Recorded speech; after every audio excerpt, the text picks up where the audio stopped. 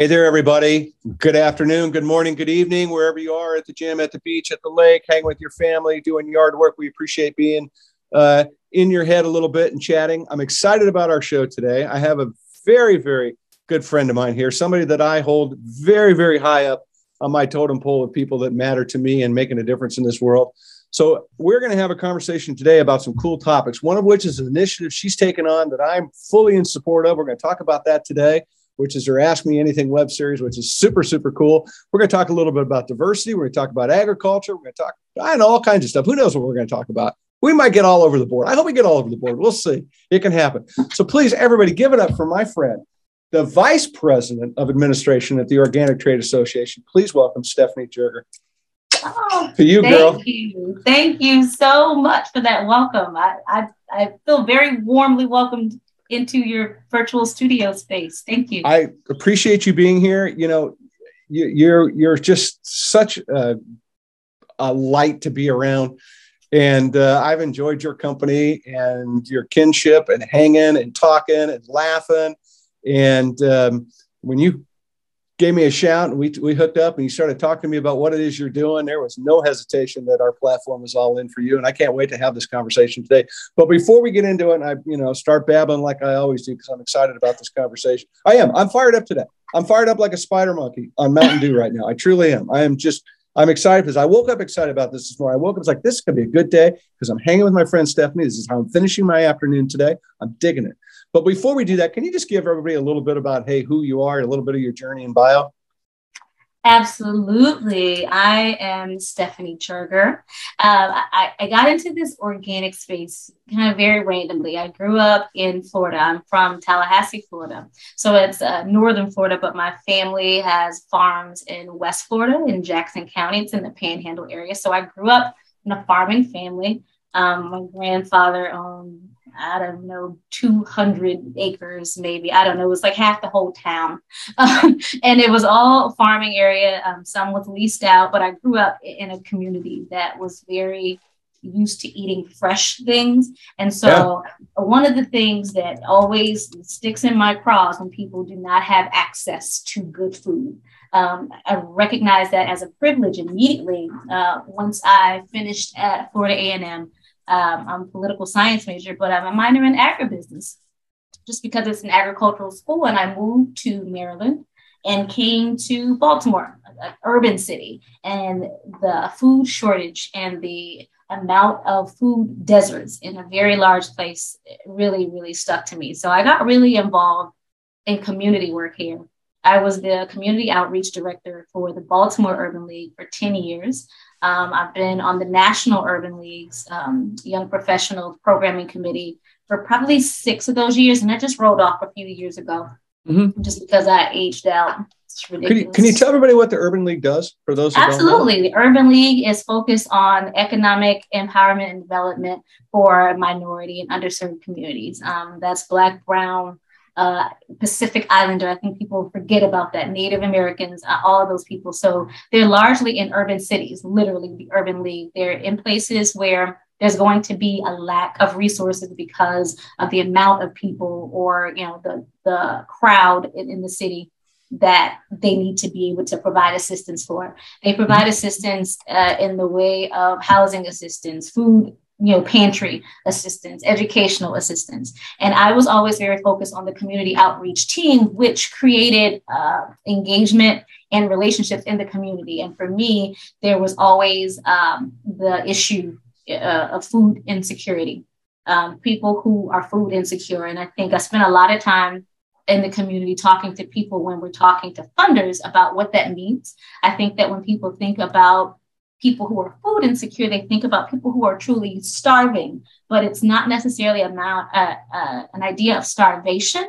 It's more about people who do not have access. Like one thing that defines a food desert is literally the amount of time it takes you to get to fresh produce or fresh groceries, how your commute is, if it is walkable, that kind of thing. That's what constitutes food desert. And I'm in Baltimore, and I can tell you one of the longest streets in this city, if anyone knows it, is called North Avenue, and there's not a grocery store on the entire street. It runs from east to west Baltimore from beginning to end, and there's not a store.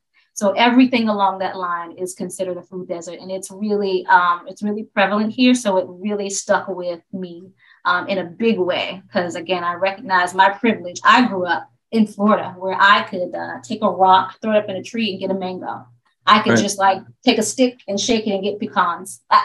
There was literally food everywhere.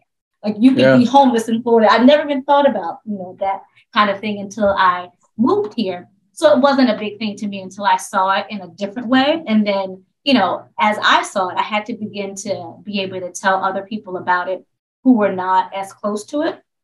And working with the Organic Trade Association, I came in initially as an administrator, kind of doing what I do now, just on a smaller level. I've always been kind of running the show now.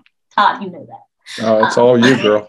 But one of the things that I saw was the intersectionality of what I was doing in the community and what OTA was doing. And the thing that I found most interesting was the people that I am talking to in the community who are food insecure, who are not certain of, if they're going to get fresh food, how they can get it, is the access they had to food was, corner store, bodega type things, packaged things, box things. And what they ask for are foods that are, GMO free, not modified, fresh food without pesticides.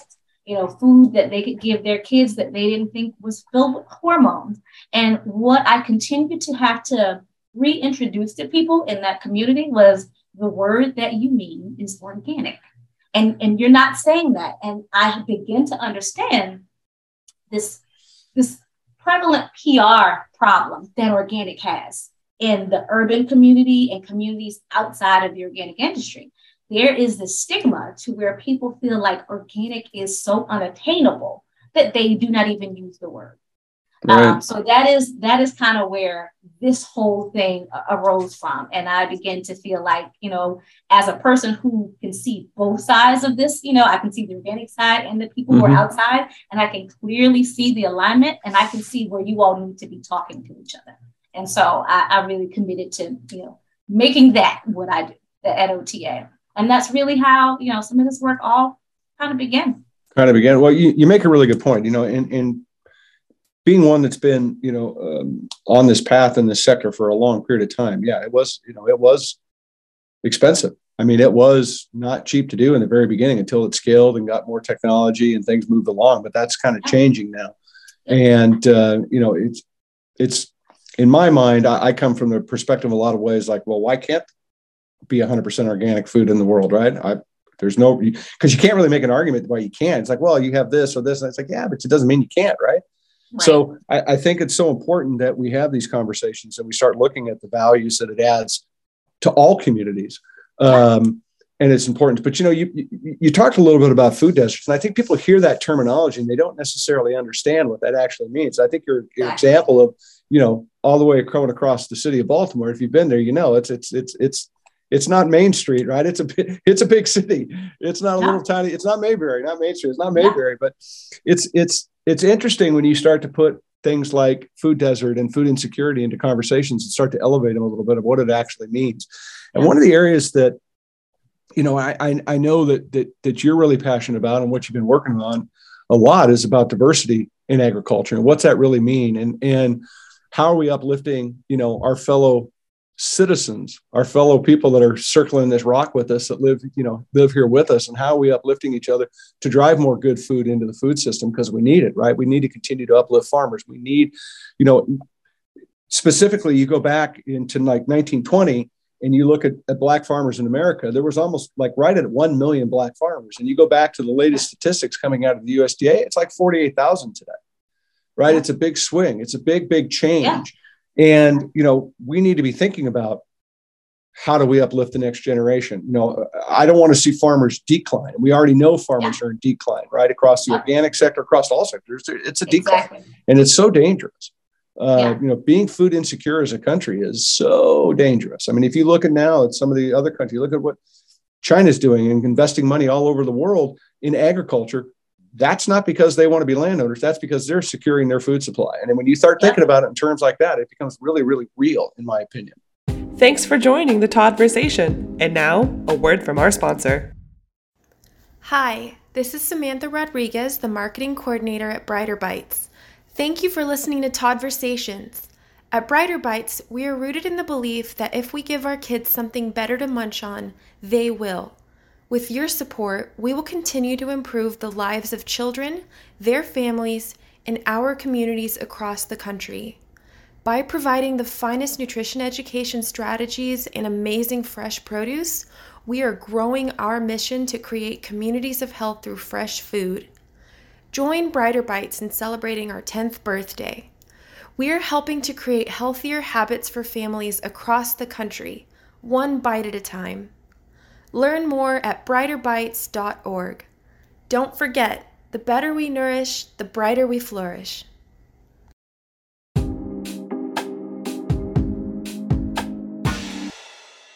Yeah, no, for certain. That the USDA statistics are glaring, and I think the USDA in America's history with Black farmers and is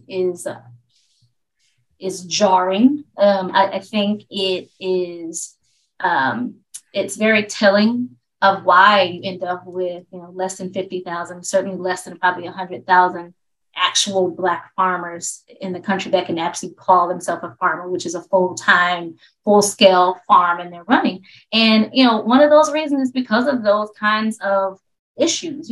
With USDA, there's a history back in the 80s when you have some of the largest pieces of litigation where Black farmers were trying to become entrepreneurs. They were already you're coming out of the 60s and 70s. You're no longer having to share crop, right? You're being able to own the land that you have, and you want to be able to grow it and scale to a place where you can provide and be competitive in the space that the space that you're already providing for. Mm-hmm. So USDA provides a lot of support and assistance for farmers. That's their job. But historically, Black farmers were disenfranchised. They were denied loans or given higher interest rate loans. From 1981, and it came up again in 1996, and just recently in the America Rescue Plan, there's $4 million set aside for debt relief for these farmers that were either denied loans, have high interest loans, higher than everybody else, longer term loans, really bad predatory loans, to get some relief. And that was in 2021, and even still today in 2022. The litigation, the legislation is going through, but it's not been allocated to the farmers because of litigation. There are literally farmers, white businesses, or not even that, there are banks blocking this because they're going to be shorted on interest payments. They're going to be short on loan payments that they plan to have for, 30 years, as opposed to other people having 10 to 15-year loans. So those payments have still not been made. And so even right now, the data for how many Black farmers there are could still very much be skewed. We don't know. There is very little data, and in the organic space, even less. We don't have any data for how to track how many certified organic farms are owned by Black or brown people in this country. There is not that data at all. So as I begin this work, one of the things that I wanted to start by doing is find out who was in the space, what information do we have, and I found out immediately that I could not find out. And to me, that was alarming because I've been working with USDA for a very long time, and they track everything and they splice all kinds of information. I got compliance measures coming out of my ears. I can do all kinds of compliance, and that's not something that's required. Mm-hmm. It's not something that's asked. Even when beginning some of this work, one of the questions that I asked, because I'm very familiar with minority and disadvantaged business certifications and how that can really impact and grow businesses, and also how the government and MDOT specifically and other places in the government, I think DOJ, there are other entities that require contractors to have, a certain amount. To build a bridge in this country for the government, you have to have a certain amount of, Black or brown contractors. And I asked that of USDA, and they don't have a requirement. And I said, why? Why don't you have a requirement? Because as an organization that, you're funding, to work on organic export, and trade and marketing information like OTA does, upwards of $1 million were being funded and doing this work. Why am I not made? Why are the other cooperators in this space not made to have the same contracting requirement that other parts of the government does? And it's just one more example. I was like, you know what? There's so much to do in this space that I could start anywhere, really, and I would have been like doing better. When you brought this to my attention, right, and I did my deep dive a little bit to look at some of these issues, right, because I was, quite frankly, naive. I knew, I would say I probably knew enough to be conversational, but certainly didn't know enough. I was shocked by what I didn't know. And one of the things that fascinated me when we got into this, you started talking about this, and obviously we're going to lead up to our webinar series that we launched and what we've done as well. But I mean, it's Black farmers would get a loan. They would actually have to have a USDA official go to the bank with them to co-sign the loan, where a white farmer would just get the check and go to work. Right. And this, it's recorded. It's there. Yes. If they wanted to buy a piece of equipment, a Black farmer would have to go get permission to get that money. And it could be told if they were, it's like, no, you don't need that. It's really a trip how we've continued, how this is just continuing on in our country, right? It needs to, obviously we're having this conversation to try to promote change, right? But I think it's really, to me, was very eye-opening when you take a look at some of these cases, some of the news, or some of the articles, some of the part of the court documents that illustrate this stuff. It's like such a level of craziness. It just doesn't even make sense. Yeah. It's as in a lot of ways, when you look at $1 million in 1920 down to under 50,000 today, you could see why. A lot of times, it seems to me that in a lot of cases, we didn't want people to be successful. Exactly. Right. Exactly. And I think that's, it's just such a challenge, but and obviously we're in a whole different world today, right? We're having conversations like we've never had before. Right. And I think there's a couple things to take back when I think about this. One of which I think it's very easy to say that history is filled with, injustice and inequities, right? It's all about it. And there's no two ways about that. And we have to figure out a way to overcome this, right? We got to move forward together somehow to solve all this thing. I don't think that the government, in my opinion, should be expected to fix historical inequities. They can't even fix today's problems, let alone try to tackle things from the past, right? And I think we've got to make sure that as we look forward to these issues, or we try to solve these issues, that while the past sets our future in motion, right, and gives us that rule book or whatever you want to call it to go by, we don't want to be stuck there either. We want to be thinking about how do we solve all this kind of stuff too, because and look, you're right. You got people pushing back on trying to solve this problem. The banks don't want to lose the interest payments. There's a lot of interest. There's a lot of things. You've got white farmers saying it's discrimination against them, right? It starts to become this massive, almost finger pointing deal, right? Where we go back and forth. So to me, it's just like, how do we, is taking money from this generation to pay back other generations? Is that the way to go? Is that part of the process? Is part of the conversation?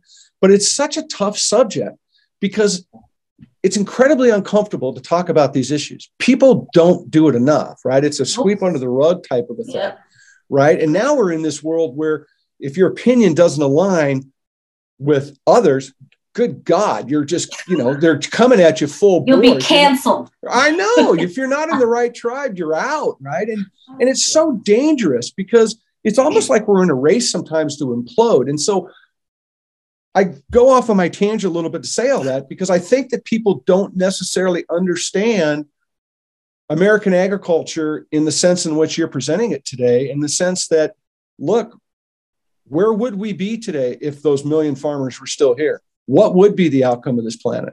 I don't know. I can only prognosticate. I can only go, well, I guess, right? But it certainly made a moment of pause. And then when you start to look at the way that people were treated, I mean, just look at the way the loans were treated, that they weren't getting loans. They weren't being funded. It's really shocking to me. And so I guess my end of my tangent here, before I ask you my next question, or we keep rambling, is like, how do we solve this in a way that brings people alongside us now, right? And brings people alongside this issue and stops this divide, gets away from this crazy, cancel me out culture, because Yeah. That's why people aren't showing up to the table. They're just becoming afraid to have any cojones or whatever you want to call it to stand up and fight for some of these things that need to be talked about. I 100% agree. And I think it takes it takes an amount of integrity in what you're doing to just say, I'm going to do what is right in spite of whatever those challenges are, which is why I really only work for mission-driven organizations. I think my entire career, and OTA is no different. That's why it was really easy to join this team. Yeah. But I think, there's so many places, like I said, there's so many places where there is an issue, where there's so much wrong. You could do just about anything right and be helpful. And that's kind of where I started.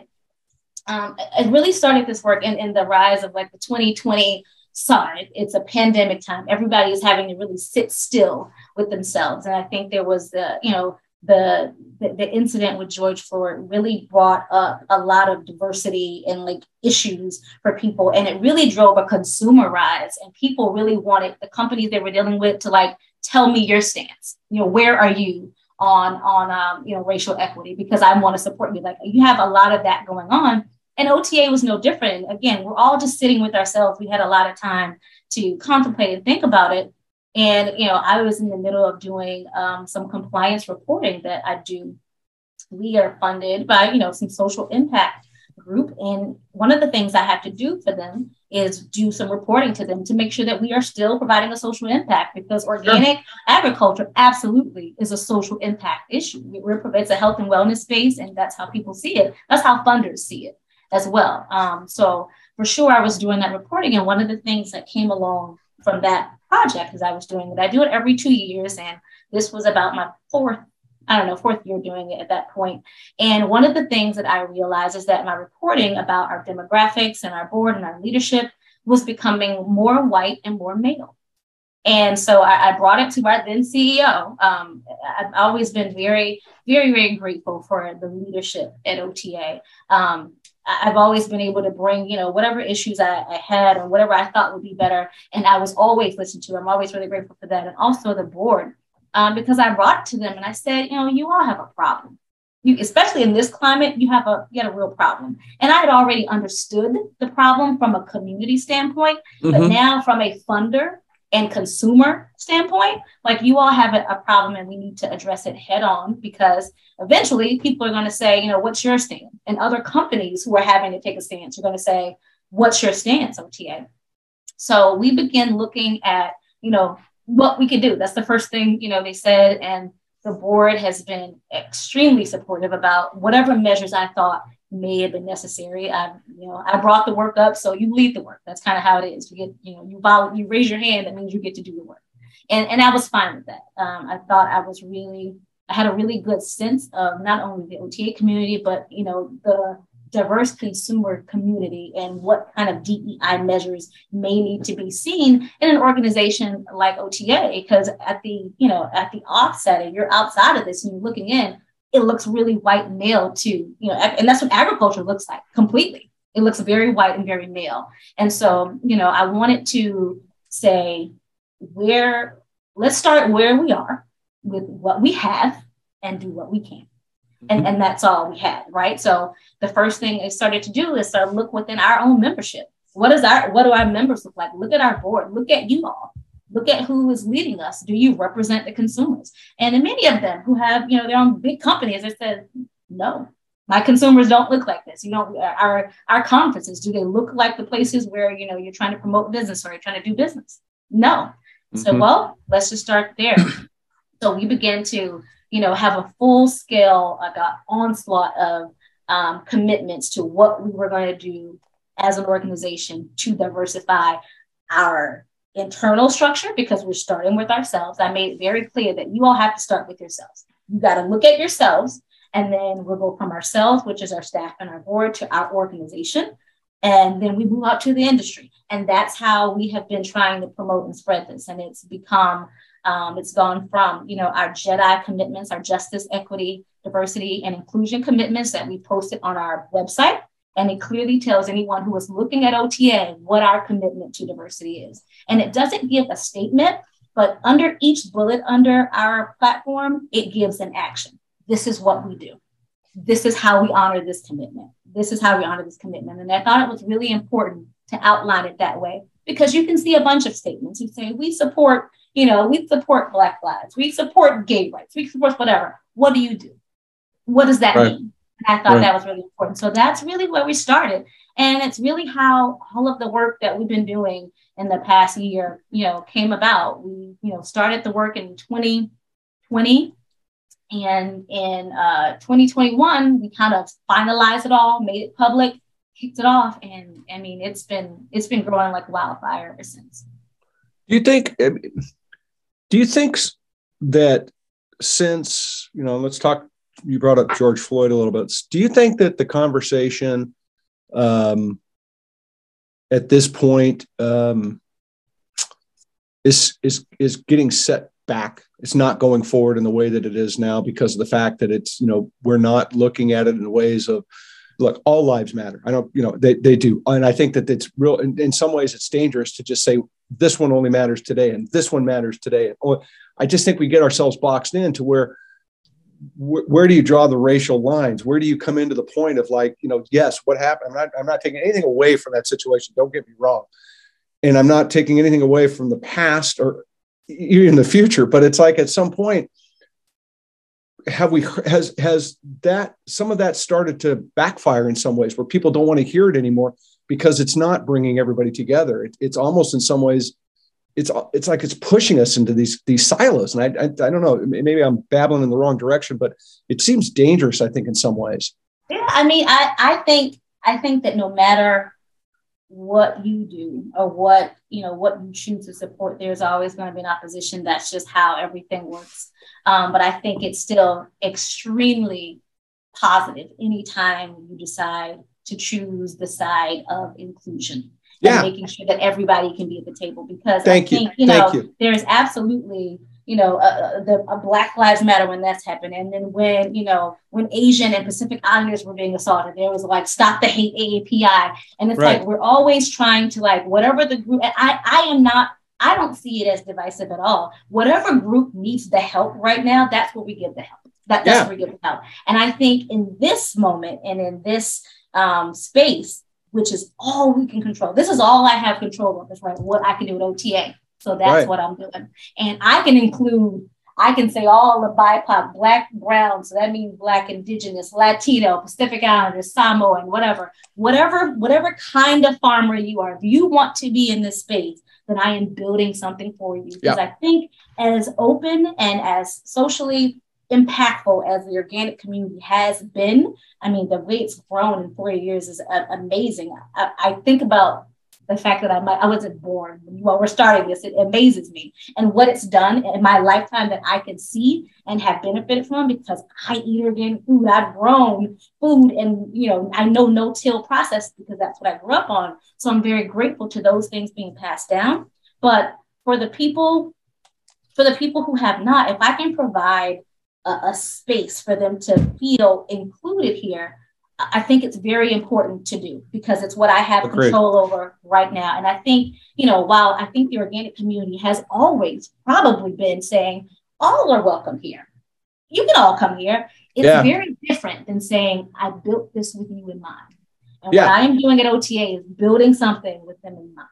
So they're coming, and I'm specifically trying to help this group of people because they are the people that need the help. The people who are outside of that group, the help is always available for you. All are welcome. But for this group, nothing has been built for them. So that's right.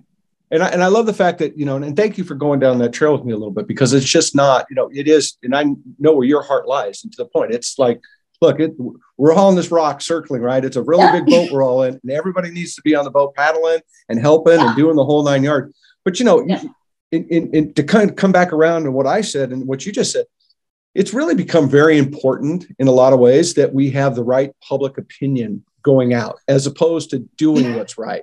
Exactly. Right? It's like, well, what do people think of me? Because I said, I love kittens today. Oh, people love me.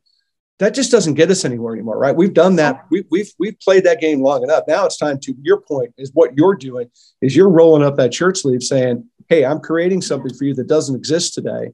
And we're going to talk about it. I'm excited to talk about it because we just got done doing it. Now we're recording a broadcast. So, I mean, it's very fresh on both of our minds. But, you know, you touched on going into the board at OTA and you talked about, hey, guys, look, let's have a really heart-to-heart conversation about this. And what does it really mean? And how are we representing 9,000 members of OTA, whatever the number is, right? You know, and it's a valid conversation. But again, I love the perspective that you're coming from. So I do want to talk about this opportunity that you've created and this, because it's super exciting to me. And it's a diversity and entrepreneurship program. And what you've created is a webinar series that we launched today, basically. We're going to call me the guinea pig. What was I? I was. You were absolutely the guinea pig. I had no other first person that I was going to try this out with. I was like, if it's going to be bad, Todd will help it make it good. If it's going to go wrong, he'll be able to help me clean it up. If it flops, you know, he'll still make it fun. There was no other person to start this off with. When I thought about it, when I had like consultants and people in mind for this industry I was going to, you were first on my list. I was like, for certain. And I knew I could get you to do. Yeah, you know, you have that. You just have to ask, and I know I'm going to say yes to whatever you ask me. But you know, but I was so fired up about it after our conversation. We talked for about an hour. We zoomed and we were back and forth. I think it was a 30-minute Zoom that went for an hour. It was one of those great ones, right? But I was so excited because of the perspective that you're taking with this and what this is about. And this Ask Me Anything concept is brilliant. So let's talk to people about it. I'm going to throw you, just give everybody some details about what it is. And then I'm going to ask a few more questions about it. And we'll talk a little bit about our time on it today. Absolutely. The Ask Me Anything series, I'll give you overarching, right? So out of this work that we began at OTA, we developed the Diversity and Entrepreneurship Program. The program, it has a lot of facets. The biggest thing that it does is it offers minority-owned businesses, and we use the same stats for minority that the Minority Business Council and SBA does. 51% controlled by a Black, Brown, Pacific Islander, Indian, Native American, Latino business. All of it, right? Everybody. Same stats exactly as SBA. So that's how we determine who is minority owned. And if you're a minority owned business brand or a farmer, because it doesn't just have to be a farmer, it can also be an emerging brand, because that's a big space that we want to tap into.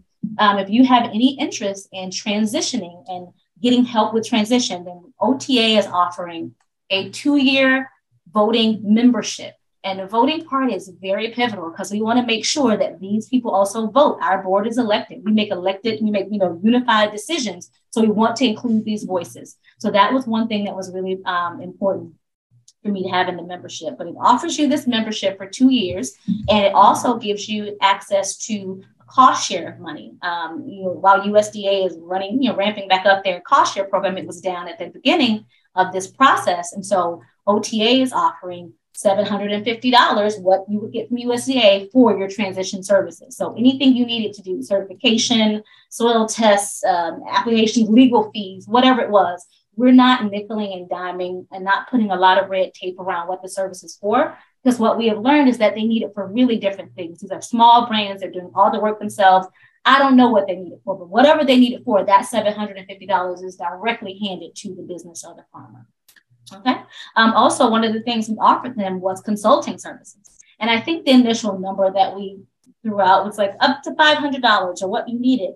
And as we understood more and more about what they needed, we realized they don't realize what they need. And so, I want them to truly get the benefit of consulting. And that's how this series came about. I was like, you know what? I know consultants. I'm just going to put all the consultants in the room. I'm going to put them in the room with the people who need to hear or have questions that may be able to get answered. And that's how this series came about. No one really got a chance to use the consulting services. So I really just brought the consultants to them.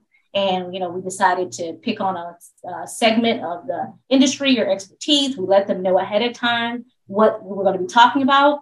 And they just registered. You just sign up. It was very closed. It wasn't available to everyone because I want them to understand the benefit of this program. I have told them that I am building something for them, and that is what I intend to do. So it's not open to all of our other members, because if you're already a member, you have access to a lot of these things. Right. But one of the things we'll try to do is make it available afterwards. But for the people who are in the room, I really wanted it to be a really informal, intimate setting where they could just ask questions about whatever it was they had, based on the consultant who was there. So that's how it came about. I love it. And again, we'll talk a little more detail about our time together, but I can't, and I don't want to forget to mention this, that you've got support from New Hope. Yes. And New Hope Media and their whole big, their New Hope Absolutely. Is a to-do, by the way. They are a big to-do. So give a shout out, throw some love to New Hope. So, throw some love at them. Cannot forget New Hope. New Hope has been a big partner in this. And I think, they see a lot of emerging brands, a lot of people who are in the emerging brand CPG space that are natural, who want to transition. And they themselves are saying, we'll go to USDA or OTA. And, what they found is like the way that OTA and the way that USDA is talking about transition, when we say that, we are not at all speaking the same language as the people that we just spoke to. When they say transition, it's something completely different, and they're starting from such a different place.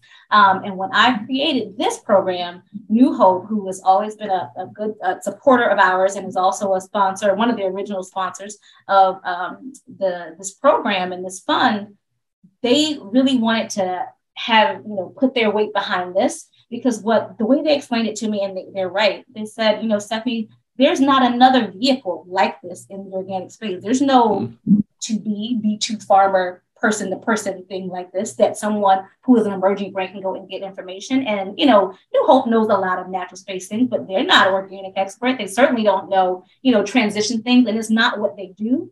But they certainly want to capitalize and bring those brands into New Hope Media, into shows. So they were like, yeah, we would like, we want to grow the organic pavilion. That's been our goal the whole time. We would like them to transition as well. So if you can help them, we want to put our weight behind this. So New Hope has been a really big supporter in that way. I love it. That's great. And super appreciative of them. They've certainly been an industry stalwart. There's no two ways about that. So we shot one today. We had a blast today. We had some young entrepreneurs that are doing some cool things. We had walnut meat, we had teas, we had supplements, we had juice, we had, I'm trying to think everything off the top of my head. I mean, it was just a blast to talk to these people that were so energized. And one of the things that struck me was, they all have issues, but they all have good issues, right? Yeah. They could be bad issues, but they all got good problems, which is super exciting, which means, that they're winning the day. But I was shocked by some of the heavy lift that they're having to do to become organic, and the process. I mean, some of the things that they shared were, it's expensive to do. The amount of paperwork, there's no place to go to get any answers. We're having to call several times to get questions answered on 18 or 20 something page documents. They went in fact, what really surprised me is and somebody can only access on a PC. You can't even use Apple product or a Mac because they don't communicate. I'm like, had no idea. I had no idea. It's like, so you start to think about these issues when you're looking about these young emerging brands that want to come up. So to be able to have a resource like this, to sit down and talk and to chat. And so we talked for almost 2 hours today, and just went back and forth with me asking questions and them asking questions, and facing and looking at some of their challenges. And I found it to be incredibly fun and enlightening, and opened my eyes again to things that, yes, did they ask me anything that, kind of shocked me, or I didn't really have an answer? No, not really. I mean, but it brought me back to perspective of like, every brand started, everybody started with one, right? And then went to two, and how important that is, but how much harder that is today than it would have been, back 35 years ago. You think with technology and stuff, it would be getting easier, but it's in fact getting more cumbersome to come into this industry. Yeah, I agree. But to listen to the optimism and the excitement and the passion, like I mentioned to them, I said, nobody's going to love your brand more than you will. Doesn't matter. I don't care how many people tell you it tastes good. They ain't going to love it like you do. And you got to remember that, right? You got to remember that's the core behind your brand, is your heart, where your heart lies. And God, it was super motivating. And so I say all that because I think it's a golden opportunity to mentor, which I am always about, and I'm always willing to talk about. And mentor to me is nothing more than being a friend, right? And making yourself available. It's not like, you don't have to carve out a lot of time. Just a text message is a way to mentor, right? And I think that there's a call to action that the industry has an opportunity to step up and do that I think will blow people away to sit and listen to these young folks and these entrepreneurs trying to carve away and to try to give them a little advice and some help. It was powerful. Thanks for joining the Toddversation. And now, a word from our sponsor. Hi, this is Samantha Rodriguez, the marketing coordinator at Brighter Bites. Thank you for listening to Toddversations. At Brighter Bites, we are rooted in the belief that if we give our kids something better to munch on, they will.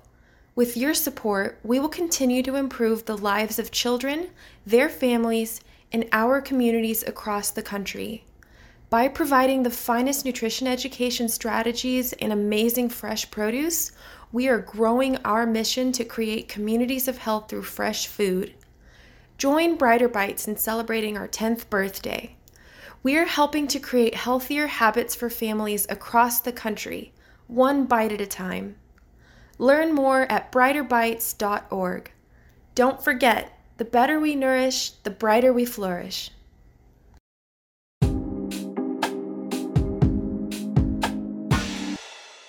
It's inspiring, and every time I am tired in doing this, and I get an email from one of them or a call from one of them because I'm in constant contact. It gives me a little more motivation. Just keep going, just because whatever it is working. I mean, you heard from them. They told you it's easy to just give up. This process is hard. I could easily just stop. They said it several times, but they've all decided to continue going because I'm trying to create ways to give them more spaces like this and remove the barriers, because there's so many barriers that I think that we are just not even thinking about. And I'm even talking about today, the people that we had on, they were all native English speakers. Let us not even bring to the point, the issues that they brought forth. If you were not a first language, a native English speaker, what that challenge would also be bringing for you. Yeah.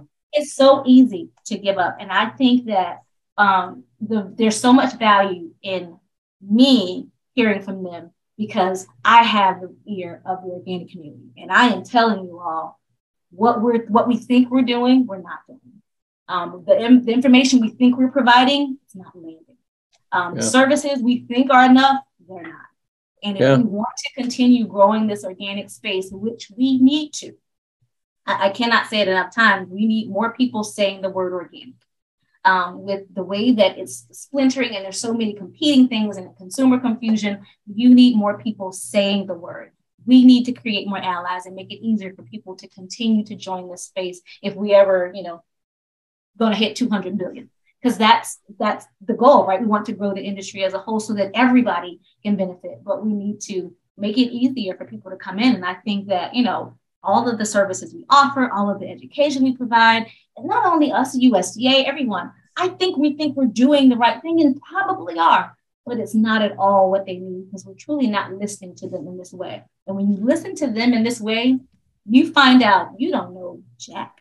You're like, I am not doing what I thought I was doing. No, and I think that, when I think about a call to action on this, right? I'm going to give you a 2-part questions, like, how does the industry come alongside to help, right? And what do you need, and who do you need to step up? I'll put those together. But, in listening to what they were talking about today, it's like, God, what a great opportunity for a retailer to be a part of this, to give some guidance. Yeah. One of the questions is like, how do I get into a retailer? I go to the store. And I know, this person, and they love my stuff. And now I'm working my way up, it's all these challenges. They just don't know what to do. And I think that there's a really great opportunity to empower some emerging brands that are, not on everybody's radar. But, given what I was told today, and given the way they were talking about their product and what they are, there's some, my exact word, I go, there's some ballers here. There's some baller brands that were in this meeting today that just aren't on the radar yet, that are going to be amazing. Yeah. Was that your cat? It's time for me to be off. She's like, why are we still in the office?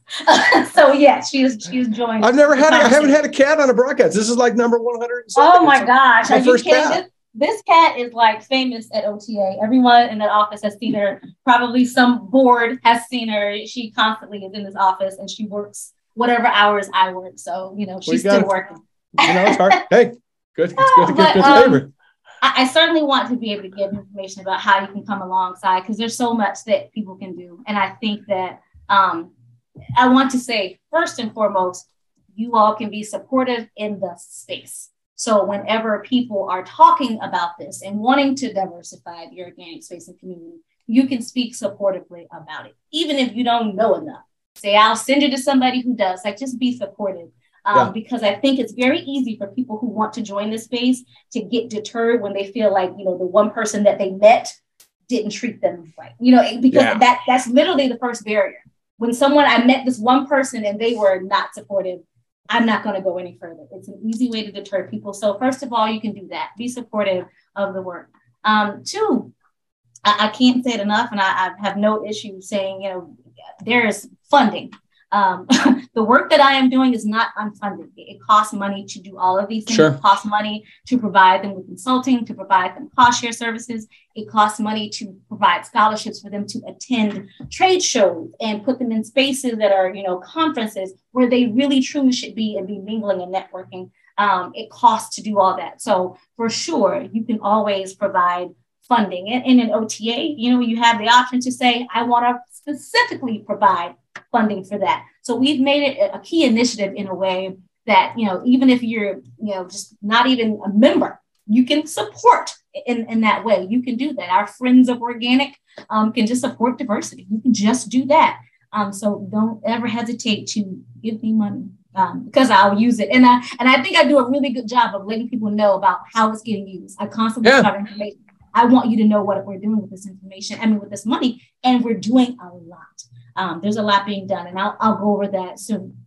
But also, you can, volunteer to do this. This series I planned for 6 months. I said, let me just try 6 of them. And I've already got 4 of them booked in like 2 weeks. So I'm probably going to go a little further, and they absolutely can always use it, just because as more people come into the program, they'll need to hear more and more of the same information. They'll have access to these recordings, but there'll be new information, new challenges, new good problems. And the more people that I have and the more diverse spaces and sectors that I have, certifiers, retailers, distributors, co-packers, those are all issues that we heard today. It would benefit to have someone in that space who can talk to how people can overcome those challenges. And, honestly, you can market your own businesses. They're looking for you. They don't know where to find you. Right. They have no idea where to find you. And what I'm creating is a space where they can find you. So if people have interest, please reach out to me and let me know, and I will create a space to give you an audience that is looking for what you have to offer. So I think it was super fun. Yeah, it was super fun. It really was. And it's so worthy to do. And I know that, you could see it, because we did it over Zoom. You can see the energy of these people. You can see that, they didn't feel alone out there in a lot of ways. And I thought it was very, very powerful. Now I know, you've got 6 of them that are coming. We did the first one. We're going to get that up and posted coming up here whenever. But you're also going to have some stuff going on at Expo East coming up. And I want to make sure that we touch on that in our time. I want to make sure that people know that when they're there, how to get involved, how to look around, how to, check it out, check under the hood, see what it's all about.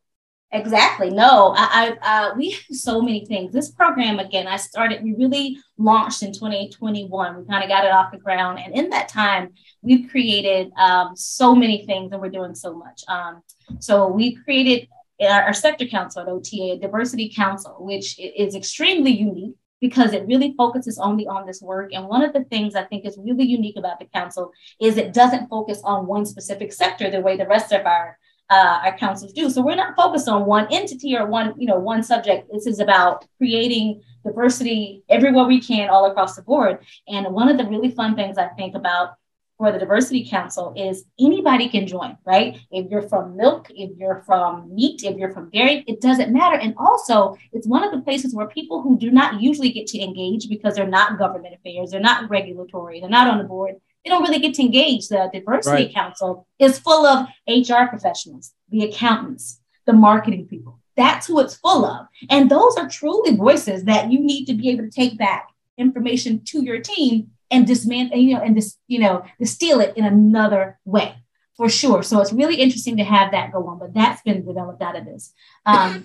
One of the largest things we've done is developed a partnership with the National Latino Farmers and Ranchers Association. That's been a huge partnership. They have the same data challenges as everybody else, but I mean, they represent anywhere from 7,000 to 70,000. We don't know Latino and Native American farmers in this country, but they truly have the ear. They have a huge following, and they have the ear of a lot of cattle ranchers and migrant workers and farm workers who truly want to become organic. And now that they have truly taken on the cause of telling their constituency, organic is the way, which is huge. Again, I am all about coalition and ally building. We need more allies. We need more people saying the word organic. So that's been a huge thing. We're going to go to their conference. We're participating in their conference in October in Albuquerque because they came to our organic week, 22 out of 0. This was this past organic week in DC. If anyone was there, it was the most diverse you've ever seen, for certain, hands down. It looked completely different because we flew out a lot of, we provided scholarships for a lot of the diversity participants. We got a lot of the National Latino Farmers. We provided scholarships. We invited people that we don't usually reach out to. And that is what this whole movement has been doing. Another thing, for Expo East, we're going to have an education session. Don't hold me to the date, but I think it's going to be on September 29th. But it's going to be the launch of our diversity toolkit. One of the things that, and I started out getting information and finding out all the things that I truly don't know. We did a survey, and some of you may have remembered it, may have received it from OTA. And we wanted to find out what our members were doing about diversity at their places, how we could help them diversify their supply chains, their companies, whatever. We wanted to get more information. And the first thing we heard, and the most prevalent thing we heard, was that we can't diversify because we can't find any. It's complicated. We don't know where to find them. We can't bring in speakers. We don't know where to find them. That was what we heard all the time for speakers, for, businesses, for farmers, that kind of thing. And I was like, you know what? First assignment. What we're doing is launching a toolkit. And the toolkit has a bunch of diverse resources. The first thing we're going to highlight in the toolkit is the speaker bank, because I think that's the best way, is to put people in a room with the people who need to hear what they have to say. Diversify these conferences, diversify policy conference, eco farm, organic ecology, bring more people there. And as you're looking for people, I want to tell you, OTA is going to have a place where you can just find them. We got a list of them. We have a very, very diverse group of people who are very clearly aligned with the things we do. Either they're organic businesses or they're environmental businesses, they're sustainability experts, they're all kinds of things. And they're all speakers. And then we're just going to put them all in one place with their contact information. Just reach out to them. You don't have to, we're going to put in one place for you. Another thing we're going to do is, for certain yourself, the social media influencer space. As you're working on campaigns as a business, you're working on, wellness and that kind of stuff that we're working on, these people who can promote your business, we're going to put influencers, a very diverse group that you can just add, which immediately diversifies not only what you're doing, but your audience, because they have an audience as well. So we're going to put that in one place. Like you said, you did a deep dive on articles and looking up. We're putting reading material, print and media, digital articles and books. These are places and this information you can just tap in right here. Go to your Audible, see if you have this book, go listen to it. Yeah. It adds a whole new light to everything you're working on or thinking about. We're also going to put in contractors. One thing that is very clear to us, and one of the internal things we did, is I began to have our staff at OTA ask for diversity. I told them, one of our things for that USDA contract, they don't have a requirement, but OTA has a requirement. Last year, the requirement was 10%. This year, it's going to be 15%. Next year, it's going to be 20. I'm going up to 25. And when I get to 25% of all my contractors on my USDA grants being Black or brown people, I'm taking it to USDA and said, you need to make everybody do this. Clearly, it can be done. I love it. Clearly, it can be done. So, and everybody on staff at OTA knows, I'm not signing a contract that has not asked for diversity. Don't bring me a contract.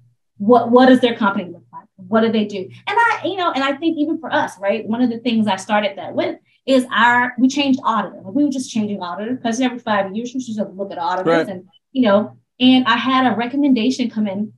I had recommendations from some accounting firms, and they sent me 6 white firms. And I'm like, this is fine. I can accept that you can't find me a Black-owned or brown to sell a soil test company, but I'm not going to accept that you can't find me one Black or brown accounting firm. I just won't accept it.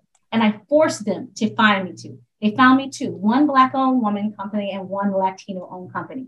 And what we do in order to have that process is a blind process. So I take the entire RFP, I put it to someone else on our board. Our board has the subset, the people who look at it, our audit committee. They look at it. They don't know any demographic. Know who they pick out of all 8? The Black-owned company, Latino-owned company, top ones. So our company now is a Black woman-owned company. And I will tell you, it's one of the best firms we have ever had. So that is where we are going. So what we're doing in that also, that bank, is we're providing, links to every state almost has a minority business like entity, a council. Here, just go, you can go look in your state. And these are the businesses in your state. Here's a contractor. You can diversify your business. You can find a media company or a print company or a janitorial company or, an equipment distribution company. You can find a way to diversify your company. And I will tell you, the difference that it makes in diversifying your company and adding companies who are not in the organic space to the organic space is huge. Because for us, awarding a $40,000 contract for us in this space is nothing when we're dealing with millions of dollars in exporting grants. But when you add a $40,000 contract to a Black-owned company who was grossing $100,000, it changes their company drastically. Sure. And it opens you up to way more perspective and way more information that you didn't have before. And we have seen that in doing this new contracting procedure, which we're completely following at OTA. So that's also what's going to be in the tool bank. So that's everything that's going to be in that toolkit. It's going to launch at Expo East. It won't be live until then. Yeah. And what happened is we'll have a space on each of those little buckets for someone to say, add me. Because as you send people to it, get added to it. And that's how it grows. And it becomes a living, breathing repository of like a resource that our members and public can use. So. I love it.